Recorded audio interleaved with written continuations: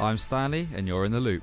There's evidence of growing trend in schools of bullies setting up violent attacks of other pupils so they can video it and post it into private group chats. The National Bullying Helpline has told Sky News it's a sickening problem where a child's humiliated for online entertainment.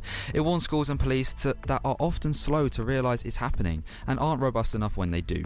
This girl was filmed as she was kicked and punched in an unprovoked attack. I had a black eye. My head, every time I spoke, hurt. I couldn't move my neck. My back was sore. I have a scar on my knee that they cut open. I don't really like walking around now where I know people from my school are going to be.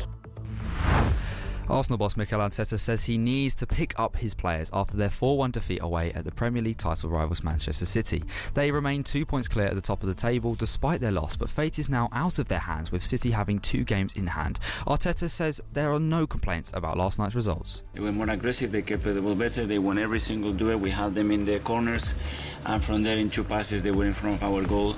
We conceded a set play, we conceded a throw-in against us too easily. In everything, they deserve to win the game because they were better. Police Scotland are searching for a man after a teacher was found dead in Glasgow. 35-year-old Morel Sturrock was discovered at a property on Tuesday. Officers have been looking for someone 9 miles away at a country park in East Dunbartonshire. Detectives say that investigations are linked, but there's no danger to the public.